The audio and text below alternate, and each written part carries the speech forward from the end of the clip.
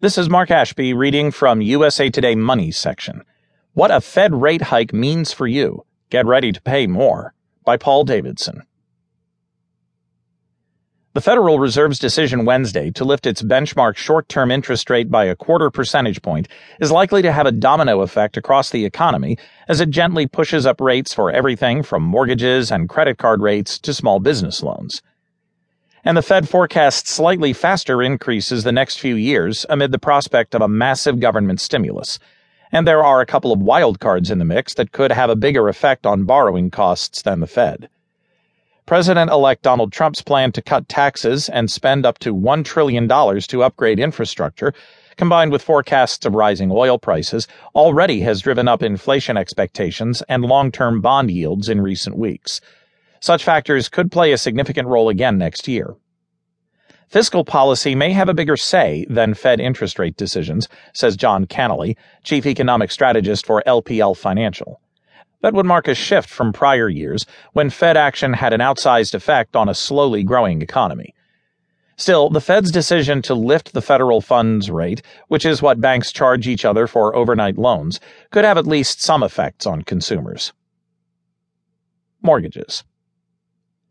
30-year fixed mortgage rates already have climbed from 3.47% to 4.13% since late October, costing the holder of a $200,000 mortgage an additional $75 a month.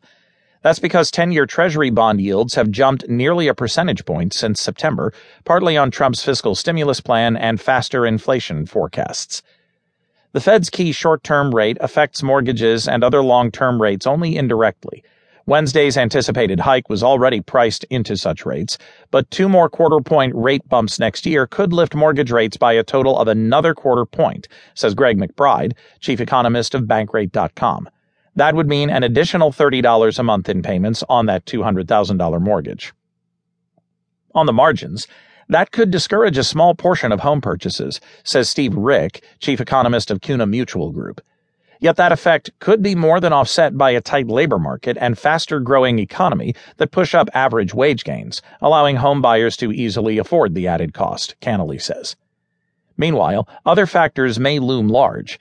If Congress fails to approve Trump's fiscal stimulus, for example, long-term rates could fall regardless of the Fed, while a faster-growing economy and higher inflation could drive up borrowing costs.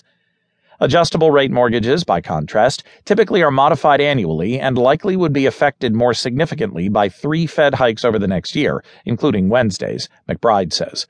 Adjustable rates, he says, could rise about 0.5 percentage point in that period, increasing the monthly payment of the $200,000 mortgage by $60. Auto loans.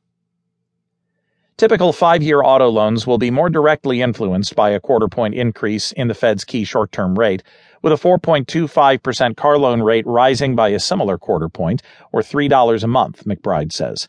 Wednesday's move and another 2 similar rate increases next year would increase the monthly payment for a new $25,000 car by a total $9. Interest rates are going to be a non-issue, he says. And with auto sales expected to moderate after peaking this year, manufacturers are likely to roll out other incentives, such as lower prices or rebates that temper costs, Cannelly says. Credit cards and home equity lines of credit. Revolving loans with variable rates, such as credit cards and home equity lines of credit, will feel the most immediate impact from an increase in the Fed's key short-term rate. Average credit card rates are about 16.25%, while home equity lines about 4.75%, according to Bankrate.com. Banks should pass along a quarter-point increase in the federal funds rate to those consumer rates within weeks. Bank savings rates. Since banks will be able to charge a bit more for loans, they'll have a little more leeway to pay higher interest rates on customer deposits. But don't expect a fast or an equivalent rise in your savings accounts or CD rate. Since the recession, Americans have been keeping a big share of their money in banks, and so they don't have to offer big incentives to draw more deposits so they can lend more, McBride says. Also, low interest rates have spelled narrow profit margins for banks for years. They now have an opportunity to benefit from a bigger margin between what they pay in interest and what they earn from loans. As a result, bank savings and CD rates may rise only after a lag of 6 months or more after a Fed move, McBride says, and an increase of 75 basis points.